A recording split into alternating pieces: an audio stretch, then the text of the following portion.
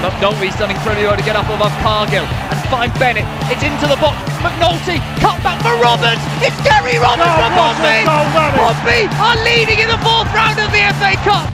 Mark McNulty, but a good chance by Doyle. For McNulty on the edge. Mark McNulty scores for Pompey. Smashes it past McCormack. Won by Doyle. Finished by the returning Mark McNulty. First blood for Pompey. They're in dreamland early here at Bratton. There's a through ball to Jamal Lowe. Jamal Lowe's onside. The flag's stayed down. Jamal Lowe, nonchalant, fantastic, brilliant. Pompey will be promoted at this rate. That is it.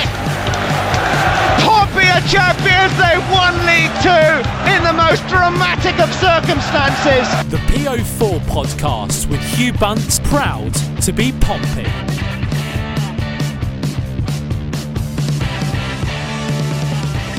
Hi Pompey fans, and welcome to PO Forecast episode 185. Well, as the season peters out, it was only fitting that a great away day finished 1-1. Joining the podcast today is Andy Mitchmore. How are you, Andy? Hello, Bunce. Yeah, not too bad, thank you. Yeah, returning from the abyss. Yeah, not too bad, thank you, my friend. How are you? Yeah, pretty good, mate, all things considered. Had a lovely weekend away with my... One of the partners in crime who's coming on the podcast in a minute. We had quite a messy one, but it wasn't quite as messy as some of the away days. I mean, Freddie may or may not have been sick, so I'll bring him on the podcast. How are you, Freddie? Oh, I'm very well, Hugh. Thanks. Yeah, awesome away day in Nottingham / Derby. Enjoyed it.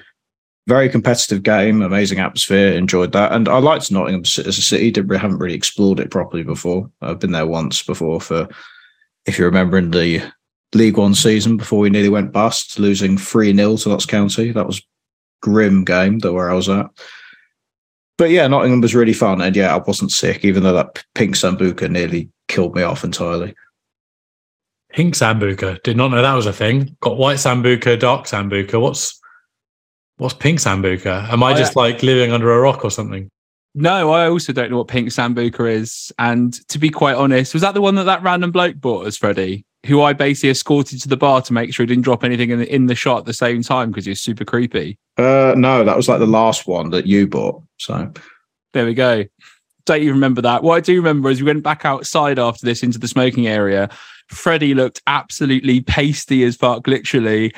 And just runs up the stairs pretty much, which is up to where the toilets were. Some woman outside turns to me and was like, your mate's going to chunder. Just like full on. It wasn't even just what I thought. But Freddie apparently said he didn't. So believe that if you will. He's a journalist. No. Why would I lie about that sort of thing? I always admit when I've been sick and I feel horrible. So I don't shy away from that sort of thing. I mean, this is great content, isn't it? It's a lovely topic. I mean, end of season, let's just sack off the football chat and just talk about the drinks that are most likely to make Freddie chunder. That sounds like a good podcast to me. I mean, just jumping in on that, thank you so much to Stephen Coe for donating us some money and buy me a coffee. And the fact that it was buy one, get one free in the sports bar we were on pints meant it was about £5.50 for 2 pints of Madry. So that went a long way to starting off a great night. So, Stephen, thank you again, mate. We really appreciate it. Should we just get into the podcast today? Because next week, basically, we're going to have the proper season review. That's going to be like a deep dive episode into what's gone right and wrong, should we say, for the season. We'll try and get a couple more people on as well, the usual crowd who turn up at the end of the season. But for now, let's just get into this. So first of all, we're going to review the game against Derby. Following that, we're going to talk about something in the news, bits and bobs that are going on, which is Freddie's collected for us to look at. And then we are going to preview the game, which is starting ridiculously early on Sunday against Wycombe. Right. Let's get into Derby. It was a great day out. We bumped into some friends that we hung out with in the ground and sort of right at the back of the stand. The atmosphere was great, to be honest. Probably one of the best away atmospheres of the season. It was sold out, about 34,500 people there, which is pretty good for a League One game, let's be honest. I think it was the second highest attendance outside of the Premier League. Only our mates over there at Sunderland outdoing Derby with 44,500. But atmosphere was good. It certainly didn't feel like a game, did it, Freddie, where there was absolutely nothing for us to play for. And the Pompey fans sort of reveling in that sort of party pooper vibe. Yeah, because it easily could have been a damp squib, couldn't it? Because it looks as if Pompey could only finish 8th or 9th, depending on how they'll do against Wickham on Sunday. Literally not very much to play for. The only thing before the game was Bishop not having his 20 league goals. Spoiler, he got it, thank God. But aside from that, not a lot to shout about, but I was glad that the atmosphere was as proper and as raucous as it was. Chanting about the scum, chanting about literally everything, getting fully involved, because for large parts of the game it was fairly competitive and Pompey had a little bit involved. Derby were the better side in my opinion, but the Blues were still there, still hanging around, and I think that shows that in certain parts the fan atmosphere is still there when the team actually offers something against a competitive opponent in a bigger ground. Even when the occasion isn't very good, it gave me a lot of pride. That did. Yeah, you're staying down with the Pompey and football and library chants and just joking around was a lot of fun. But it did seem at the start of the game, to be honest, Andy, that we were going to be maybe 3-0 down in the first sort of 14, 15 minutes. They had chances galore that were going on in this game. Scummer McGoldrick was literally all over the ball at this part of the game. And at the start, he had the sort of a shot. He cuts inside. Rafferty sort of marking him. Maybe gives him a bit too much space, but won't pile on top of that. Has a shot. And I'm not sure if Super Matt Macy managed to get a glove to that, but it hits off the post and then comes back off in for a corner. Yeah, you're looking at the first 20 minutes, and I think it's kind of the definition of under the cosh, eh? And you'd have to say we're probably fairly fortunate still to be level by the time we do go a goal up. Matt Macy, I'm not sure if he got a touch on that first one. He made a similar, like a good save later on as well, still down to his left to stop the ball going in at the far post. After that first one that hit the post, McGoldrick always just seems to cause us issues. But on other occasions I've watched Derby play, I mean, you hate to say it about someone who used to turn out for Southampton, but he seemed to cause a lot of teams a lot of problems, like a very handy League One player to have, just making a nuisance of himself up top. And yeah, you'd have to say we're probably fortunate to be level when by the time we do go ahead in the game. I think Matt Macy went down injured for a fair while just to break up the rhythm of the game a bit, which is what we needed, a bit of tactical sort of a reset to clear their heads and just break that momentum that Derby had at that point early on. Yeah, I'll be honest, I wasn't really sure it was a tactical thing at the time. I was like, all right. So the player who's playing best for us at the moment, claiming balls, big saves, and suddenly he goes down. It felt like at the time that it could be potentially the opening of the floodgates. But as Andy said, he gets back up, he carries on playing. And that little break did help, didn't it, Freddie? Sort of turned the momentum a little bit, which led to the goal. Yeah, because beforehand, like Andy said, Derby basically had a lot of control, didn't they? They could have easily scored. There was that Mendes-Lang shot, which was the biggest one, where he had just enough space near the 6-yard box, shot it low, and it was just wide. There were a couple of deflection shots as well. There was that Jason Knight header from the corner. And overall, Derby had 1.04 expected goals in that exchange in the 18 minutes before Pompey scored, which was, well, even by analytics, which usually bring things down a tad. Even looking at that alone, Derby should have hit the back of the net at least once. But no, thank God for Bishop's goal. Came from a goal kick, which Bernard won. There was some good interplay between Piggott and Pack. Long ball to Jacobs, then out to Lane, who I liked Lane in this game. Very forward-thinking, aggressive, liked to attack the fullback a fair bit. He was knocked down a bunch, which is a bit of a worry, potentially for next season if he's too lightweight on the ball. But he's able to run into that space, play it back for Rafferty, who cut inside for the Burrell, and that cross was straight onto Bishop's head, and a lovely cushioned header into the corner, perfect spot, and then off the post. And I was all over the place after that. I feel like I just heard a radio commentary of it. That was the absolute step-by-step, all player surnames. Get yourself in there for Express, Freddie. Well, yeah, it's easier when I've got it written down in front of me, but yeah. Fair enough. Yeah, radio commentary is easier when you know what's about to happen and you've got it written down in front of you, I bet, yeah.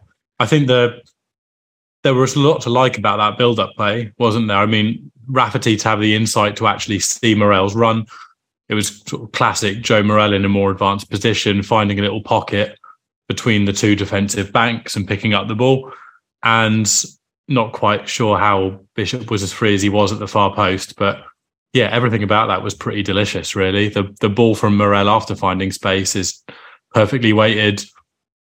Bishop is a very composed header. I think it'd be easy to snatch at that.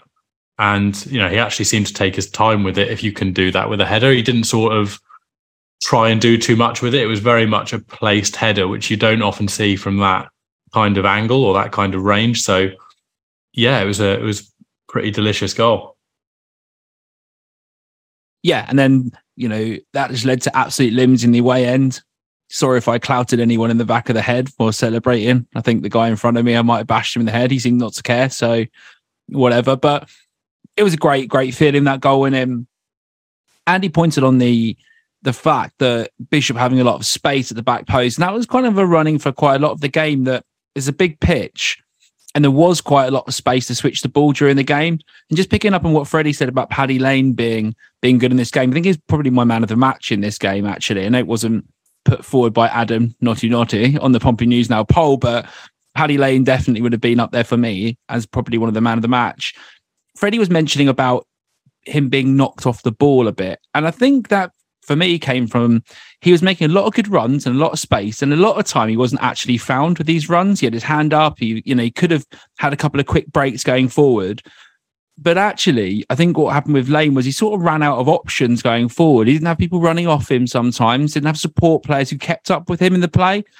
I think if you go and get a winger who can keep up with him, but also intelligent enough to make a run across and midfielders sort of tracking forward a bit more, he's not going to be crowded out, which I think is the issue. Rather than him being forced off the ball, it was more about being crowded out off the ball for Paddy Lane.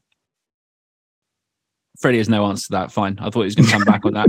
I can go on, I suppose. All right, the one thing that Pompey did well in this, they actually had a period of play and control in this game after the Bishop goal as well, which was pleasing, because sometimes Pompey can just score in games and then immediately the opposition could just have that, take the control of the game again.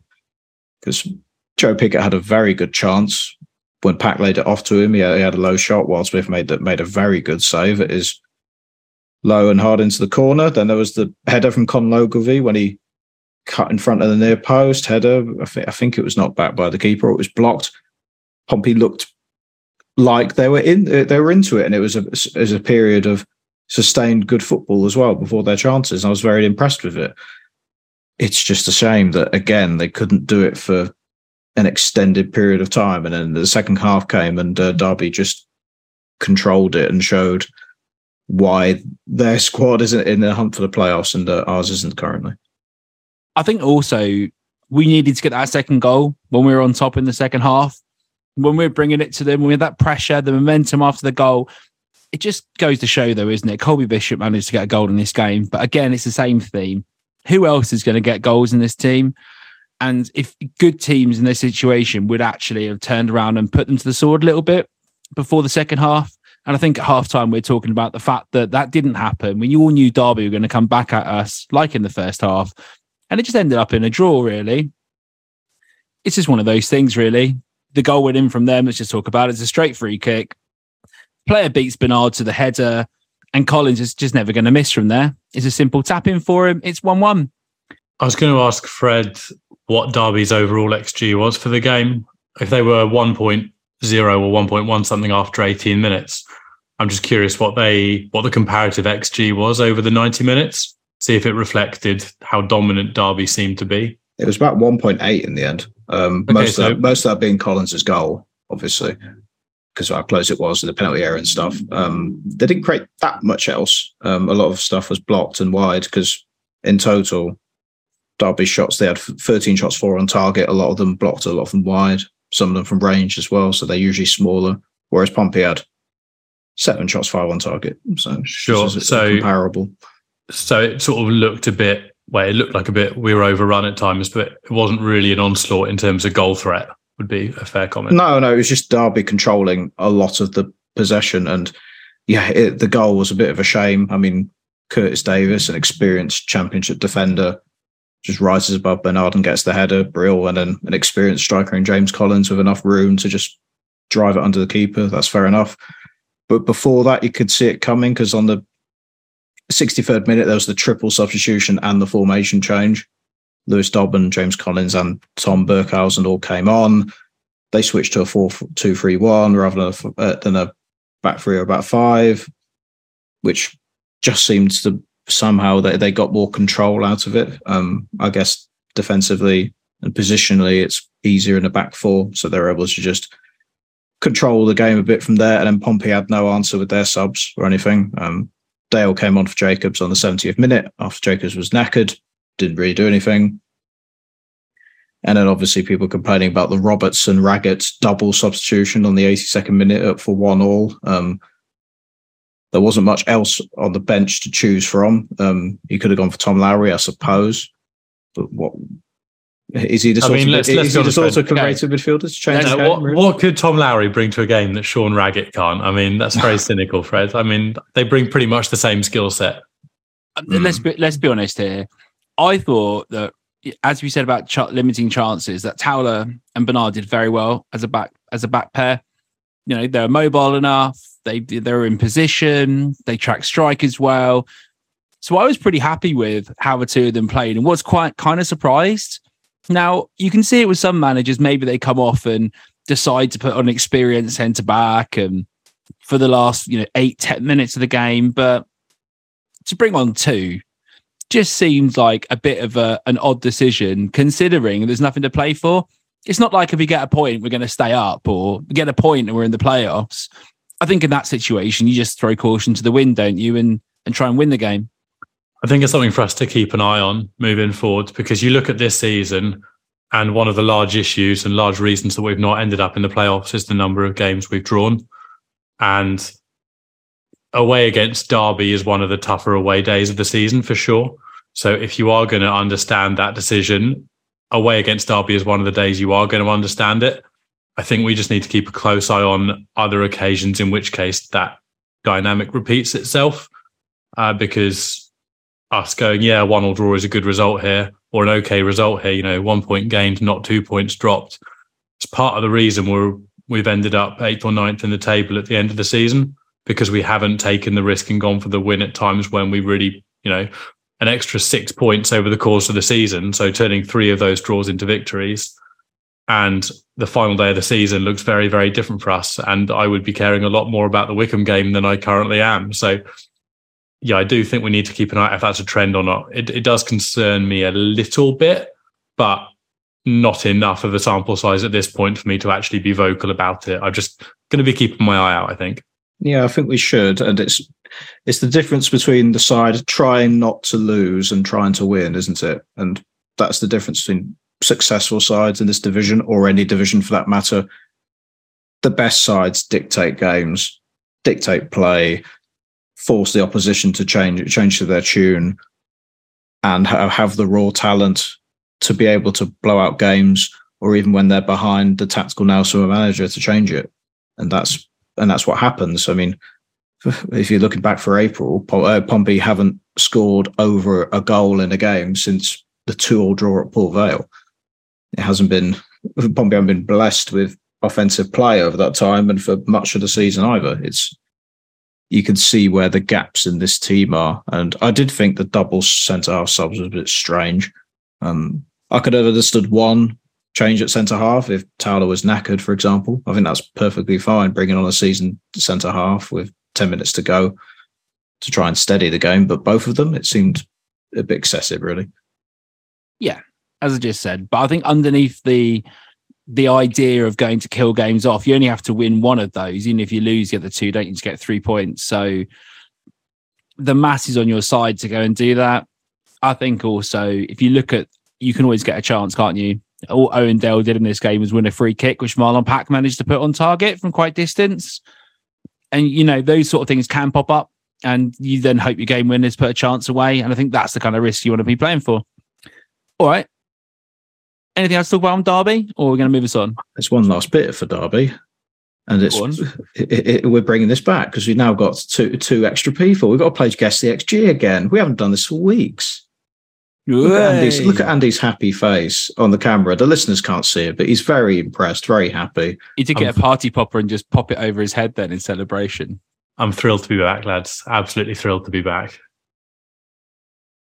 Absolutely. So the expected goals this week, we will see how we go. So can you guess the expected goal figure for Bishop's goal, his cushioned header in off the post to make it 1-0?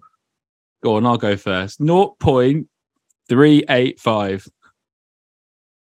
Does XG go to 3 decimal places? No, it doesn't. No, I didn't think it did. No. So 0.39. Okay. I think it is lower than that because there's not much pace on the cross and the angle is against him a bit. And he's about 10 yards out. So I'll take the under, I think, and go. I won't be a dick. 0.31. Well, Andy's the closest. Have I still gone way too high? Under Hugh's figure. Weisker actually hated this. I don't know why, to be honest. I still think this is very harsh. They went with 0.12 on that, which I think is low. I think 0.2 is probably fair, considering the angle that Andy mentioned, considering the fact that he had to cushion it all the way onto the post. It wasn't like a bullet cross to him. So it wasn't those where all the striker had to do was guide it into the corner. But yeah, that was guess the XG. And I'm saying this to actually make myself do this. I will, but on Bank Holiday Monday, go through all the previous episodes and figure out who the season's winner for guess the XG is. I will do it. Yeah, I'm saying it on the show, so I'll do it on Bank Holiday Monday. Wow, that's way more effort than this is worth, Freddie. Fair play. I would not be doing this in your position, so good on you. I mean, the listeners would want it, so I would argue that. But I think, to be honest, Fred, you could turn up and give it any figures. No one else is going to be double checking this. So if you get bored, just make up a number where I'm slightly higher. Well, I am a journalist. I have to fact check my work. I'm not going to guess, am I? This would be the first time in my life that I'd be higher than Hugh on for any reason, but that's not happening. I know, right? I know. You'd be demanding the figures were counted if it was the other way around and you were in the league. You'd be you'd want evidence. You'd want a general tally. You'd be calling for a revolution. Do you genuinely want episode numbers and timestamps? Because I can do that if you're that fast. No, absolutely not. And that I mean, not quite what I meant about being higher than you, Hugh. I was talking about other events on Evenings Out we've had, but other than that, feel free to crop that if you want to from the final cut. But no, Fred, no timestamps. Just come with some numbers, and we will decide whether or not to celebrate Hugh's inevitable victory on that. Because I'm pretty sure Hugh's won more than me. I'll be above like Proudy and Joff and Jack because I've done shed tons more episodes than them. But Freddie, do it as PPG. No. XG wins per 90. Yeah, XG wins per appearance. We've got Wickham coming up, so now we've all got PPG in our head. All right, let's move on. Let's talk about Tommy Lee. I've got a few feelings on this. I know Pompey are after him from Accrington. It was reported, according to Fred here, that we made an inquiry according to his little rag paper he works for. Now, my issue with this situation is that, yes, he's from Portsmouth. Yes, he's doing well. Let's just put that aside for a second and say I've watched the man play for Bognor many a times and none of our scouts rated him. We did. It was obvious he was a good player. I've just got a little niggle to get out there, boys, before we talk about this being a good transfer. And then we could have had him anytime we wanted. Anytime. We could have just knocked on his door. You all right, Tommy? Hey, Robbie Blake, how's Alfie Stanley getting on? Yeah, he's doing not too bad, thanks. That Tommy Lee's all right. Do you reckon we can have him as well? I mean, it's just the way this club gets itself into such a pickle in this situation where we're now going to have to pay hundreds of thousands of pounds for a boy who literally was playing down the road and got picked up by a team in Lancashire. Yeah, it's not brill, is it? According to Neil Allen in the news, Pompey have made an inquiry for Tommy Lee, excuse me, and Aki have put in a figure of £200,000 or thereabouts. He plays in the number 10, has 1 year left on his contract, was playing really well, but near the end of the season, he had a bit of a break after being injured in the Pompey match, actually. Michael Jacobs injured him. But he was probably one of Accrington's few attacking forces in the midfield. Played like a front three, usually. Dictated a lot of tempo, created a lot of play. And apparently Mourinho has before in previous articles said he wants a playmaking number 10. And that brings me back all the way to 2019, doesn't it? And it brings everything back. And so, yeah, and Tommy Lee does fit that mold of potentially a playmaking number 10. Arguments for and against, obviously, young player on relatively cheap fee, doing really well for a bad team. And similarly with a player like Colby Bishop or Tom Lowry, if you bring in good players on bad teams, they'll get more chances in good teams and play better. Or you could take the opposite view of he's 1 year left and he's had a season a bit good for Accrington Stanley, and that's it. How does that translate to where Pompey are now? I'll open the floor. Hugh, since you know more about him because you've seen him play, what do you actually think from a player perspective? Would he fit Portsmouth in like a 4-2-3-1, for example? Yes.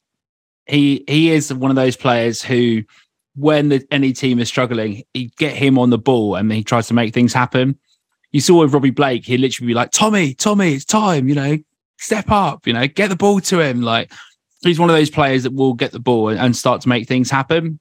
He can be aggressive with the ball. He's a good player, but I haven't seen him play in League One level. So it is very different watching him play for Bognor Regis as a talismanic number 10 than it is watching him play in the EFL in the same situation. But attribute-wise, yeah, he's got the ability to score. He can pick a pass out well. He's happy to sort of, get players and sort of rile them up and sort of get the team moving. So I think people would like him at Pompey. I think he'd be a good player.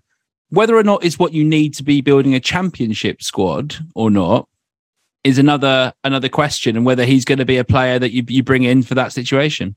That's not our priority at the moment. We're not a championship side. We're not close to being a championship side. At the moment, honestly, I get the long term, like bringing in young players, just like looking long term, creating, a 5-year plan like Chairman Mao did and all of this. But at the same time, A-level history, bosh. But at the same time, like, we are nowhere near being a championship team. I'm not interested at the moment in us formulating a championship squad. If we can bring in championship level players, great, because it will get us out of League One. But at the same time, I'm not thinking about what squad we're going to have when we're in the championship. I'm thinking about what squad we need to get us out of this hellhole of a league that we've been stuck in since, 7 years. That's a long time ago. That's exactly what I'm saying. I'm not trying to say we're building a squad now that is championship ready, but if you look at a lot of players in top teams in this league who have a talismanic number 10, they could arguably be playing in the championship. I think it's just a level of, it's such an important position to get a player. If you're going to run things through a number 10, that I think if you're going to go and do that, you're going to spend some money. That position is a good position to spend money in. So if you're going to do that, maybe is that the talismanic signing that we want to be sort of the big summer splash? Or do you bring him in, but you also bring in some other players? So I think it's just based on whether you see him as the sort of signature signing or whatever, or whether he's going to be a player who is more of a squad player. Only time will tell, I suppose. Yeah, there might be a few things to consider there, because purely on transfer value, £200,000 is less than obviously the $500,000. It was like just over that they spent on Bishop. They keep on talking about looking at the loan market less, which would mean that like the wages for those players can be allocated to buying players and then maybe switched over to the transfer kitty, if you're thinking about Football Manager, for example. So there may be options for Pompey to go out and splash a bit more around. If you're looking at permanent signings, it might be a case of bringing in two midfielders who can play in a 10 or slightly deeper, because Mourinho liked playing the 10 and he wants to play the 10, and he doesn't seem interested. No more deep line midfielders who can also play 10. That experiment has got to finish. It's got to be someone who naturally plays in that position as a creative midfielder and has one idea when he gets the ball, and that's to get things going forward and moving properly, shooting, crossing, that kind of stuff. No, I think we should continue rotating between Jacobs, Rico and Curtis for another 2 years, actually, and see how that works out, because we're so close to success. Well, lots of those are going to be going, let's be honest. And we'll talk about that in the season review next week. The cull, which is coming to Fratton Park, which I expect to be quite heavy. It's like the social media cull you do every, year or two. As soon as the Facebook friends go above 300, I don't like that many people. It's exactly the same with the Portsmouth FC squad. It's going to be ruthless this year, I think. I'm quite intrigued. Anyway, next week, not this week. Yeah, I'll hold that thought. That's it. Hold that thought, because we actually are going to go through the squad player by player and work out what we're going to do. So what a treat for the listeners. They're in for one, Andy. They're in for one. It's going to be good. I'm looking forward to hosting it. All right, Fred, let's move us on to the next bit of the news. Fire away. Yeah, sure. The Colby Bishop was crowned Players Player at the awards dinner, where the very famous Harry Redknapp was a guest speaker. So I'm sure we all loved that. And I'm sure they all heard about the Banjani story at some point, presumably. But yeah, great thing that Colby got that award, thoroughly deserved it for his play. Probably going to rake in all the individual silverware at the end of the season game, presumably. I don't think anybody else stands up. Other awards which were given: goal of the season, Marlon Pack against Exeter City, if you remember that goal. Stunning goal, if you remember it off the top of your head. Academy Player of the Season, Harvey Laidlaw, so obviously hiding Kobe Motta from Man City trying to chase him. And then Owen Dale, Community Player of the Season for his work off the pitch. Well, that's nice to hear, Owen Dale. Was the Colby Bishop winning any real surprise there, bearing in mind, who else was on the shortlist? Was it Raggett and... Pack. Sorry? Pack. Okay, fair shout for Pack for the start of the season.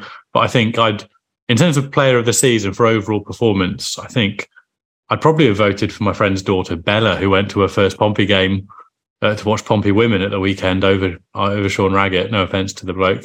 Big fan, but performances this season, it says a lot about why we haven't gone up that he was in the top 3 nominees for that award, in my opinion. Just goes to show, doesn't it, as well, some of the discrepancy between what the players think and what we think watching it a little bit. Well, Exeter City's player of the season was Giovanni Brown, who's not played for 4 months, for punching a woman. So it just shows that, the players' view of what's happening in the changing room doesn't always match the fan base or the police. Former Portsmouth transfer target Giovanni Brown. That is definitely not happening anymore. If we'd have signed him on deadline day and he'd done that, it was literally 36 hours after the deadline in Snapchat, he got done for it, or he did it.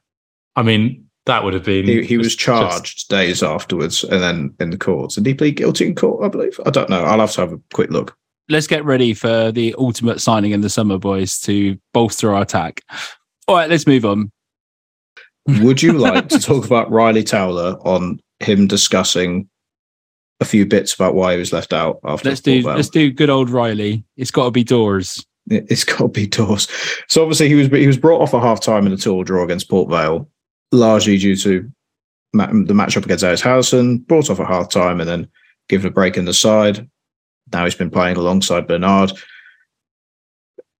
Towler looked at it in the case of he said that other defenders were quality of players and took their chance ahead of him, so he wasn't completely disappointed about not playing in that stretch. And he added that he learned an awful lot playing against strikers like Ellis Harrison, who are a bit bigger, not off the ball, that sort of type of thing. And he says he's still young and it's natural that he will make mistakes and have breaks in the side because of it. And yeah, that's about it. It seems like a very positive attitude to have anyway. To be fair, he's not going to come out in the news and be like, no, I am absolutely raging. Mousinho's dead to me. I'm requesting a transfer, is he? He's going to come out and say that. But he's not the first centre-back who's had a rough time against Ellis Harrison, is he? So that's going to happen from time to time, realistically, especially when you're on the younger side and in the earlier stages of your career. I see him as quite a large part of our plans moving forward. To be honest with you, I think he's going to be integral to that back line over the next few seasons. I genuinely rate him highly enough to say that. Yeah, I think it's interesting. We'll see if they put a bid in for Bernard, which could potentially happen. He's not going back to United. So could be a sneak preview of our back partnership in the Derby game. I would love that. a back two of Towler and Bernard. I mean, obviously as part of a larger back line, not just playing two at the back, although that would be different. A centre-back pairing of Bernard and Towler I could get well on board with. Compared to Raggett and Robertson, I know which side of the fence I'm standing on there. I think everyone is on that side of the fence, mate, to be honest. It's I think I can get on board with it as well. We'll see if some team like Hull or someone in the Championship steps in and decides to whack in more money. That's my only worry about that, because he did have those performances where he looked good in the Championship. So a lower Championship team might just come in and pick him up, but we'll have to see. Maybe he loves it here in his short amount of appearances he's had. We'll wait and see. All right, let's go and talk about Wycombe. Wycombe Wanderers. The team that have been wandering down the table, let's be honest, they have not been in very good form recently. They have won 2 games in the last 6. Recently, they lost at home to Cheltenham 3-0, lost at home to Lincoln 2-0. They won away at Cambridge 2-1, who are obviously struggling at the bottom of the table, lost away at Morecambe 1-0. They won against Forest Green 2-0, but let's be honest, why do we care about that? Before managing to lose 4-0 away at Ipswich, which I suppose is nothing too big. The top goal scorer is obviously Mehmeti, who I believe is not there anymore. He is not, you are correct. He is at Bristol, so that's been a big problem for them, because he actually looked like a real player as well there, with 9 goals in the league. You look at the team they've got Brendan Hanlan as well, who is a player that, I think he was the only player that underperformed his XG rather than John Marquis when he was playing for Pompey. He is still underperforming his XG to this day. Yeah, that is his claim to fame. The only man that. And talk about John Marquis. Actually, if you're the guy who's wearing a Marquis shirt, by the way, at the Derby game in this season's kit, I'd like to know why. Was it a stag do? Are you his brother? Was it a bet? Let me know at PO Forecast. Anyway, going back to the game a little bit, I suppose. They're probably going to play a 4-2-3-1. They're not too bad at the back. They've got Tafazoli, who I like. Jacobson as well at left back can provide goals, likes to take a penalty. But overall, this is a team I feel, boys, should be there for the taking at Fratton Park.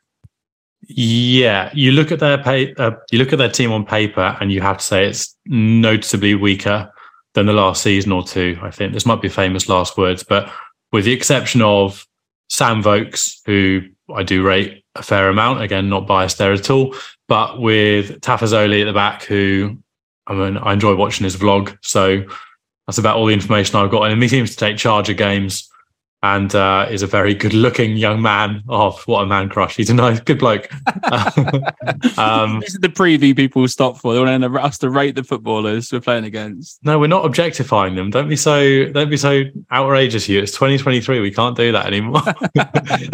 No, so Tafazoli, I rate him at the back. Jacobson, again, solid player. Pompey fan favourite David Wheeler, who has done pretty well at Wycombe since leaving Fratton Park and seems to be a lot happier and a lot more settled there than he ever was at Fratton. I think he never really performed too well for us, did he? His first touch, I've probably said it on the podcast before, my lasting memory of him is him taking a first touch in the centre circle and it going out for a throw-in. So that's my David Wheeler moment, but he does seem to be doing better for Wycombe, and again, seems like a pretty nice bloke, so I'm okay with that. But yeah, on paper, you'd say they are weaker than they have been since Gareth Ainsworth went to QPR and Matt Bloomfield came in. It's all fallen apart, I think, since that manager changeover. Obviously, Ainsworth had a rough start at QPR as well, but yeah, with the Wycombe results, they've just fallen off a cliff. I mean, they, like us, they'll be really, really disappointed to not be in the playoff mix on the last day of the season. I imagine their fan base is feeling pretty similar to ours at this moment in time. It's been completely a season of nearly but not quite, and what if, and general frustration. So yeah, 2 frustrated fan bases, last day of the season, nothing to play for. It's going to be a classic, isn't it, really?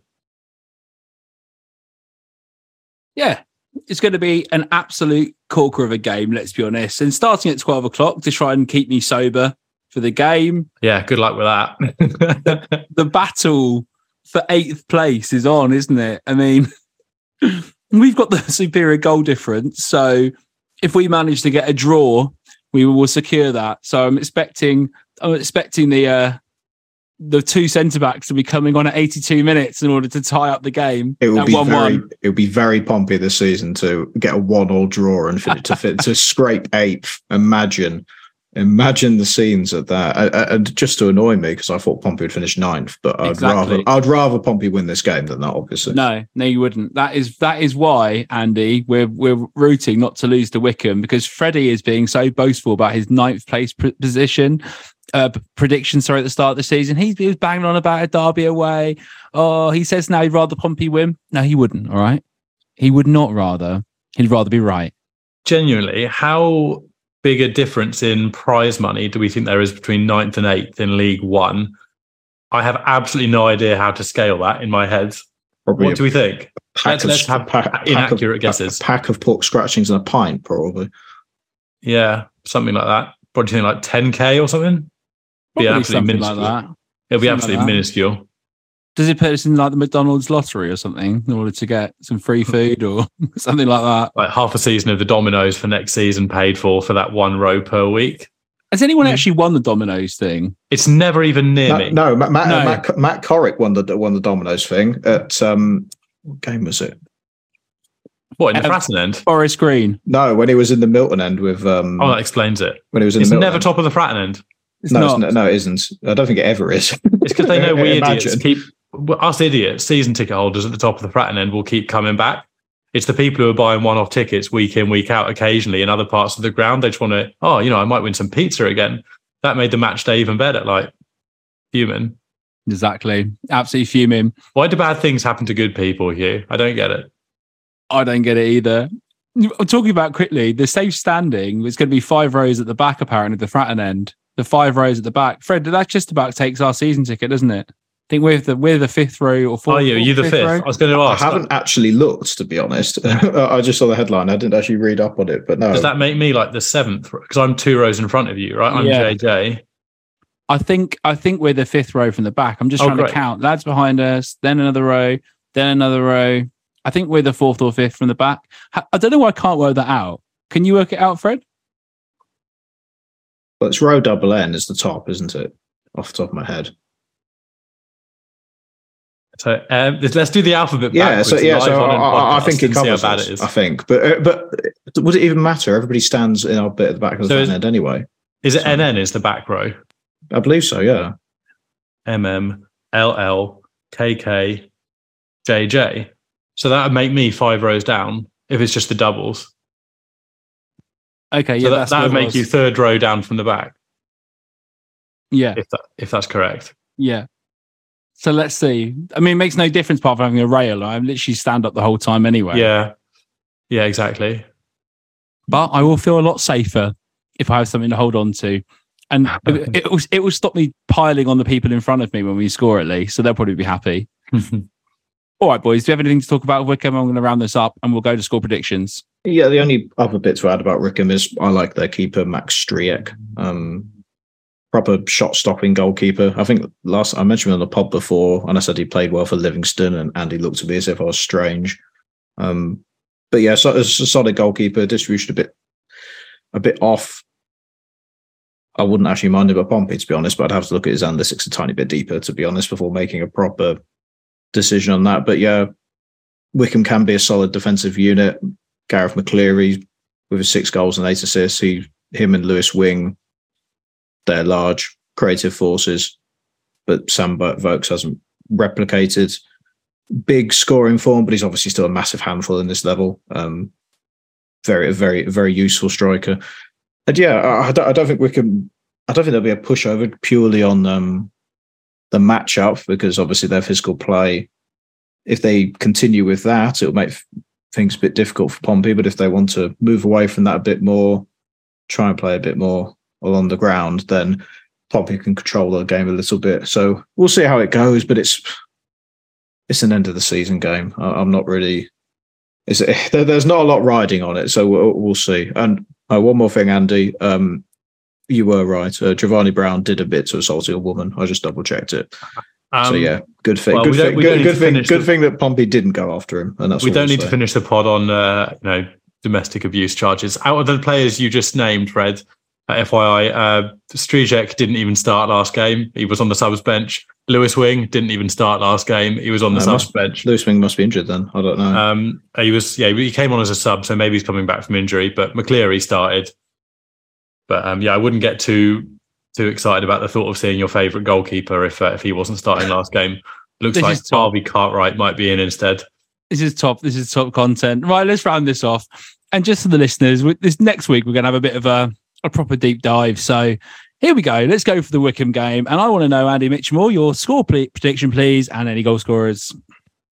4-0 Pompey. Wickham are switched off. They're on the beach. Pompey are playing for that 8th place. It's make or break for our season at this point. So it's important. And goal scorers. Let's go Bishop with a brace. Take him to 22 for the season. Lane to score, and one of the centre backs, either Towler or Bernard, I think, are gonna score for the Blues. Frederick Webb, what is your prediction, please? I think the narrative is too strong on my prediction.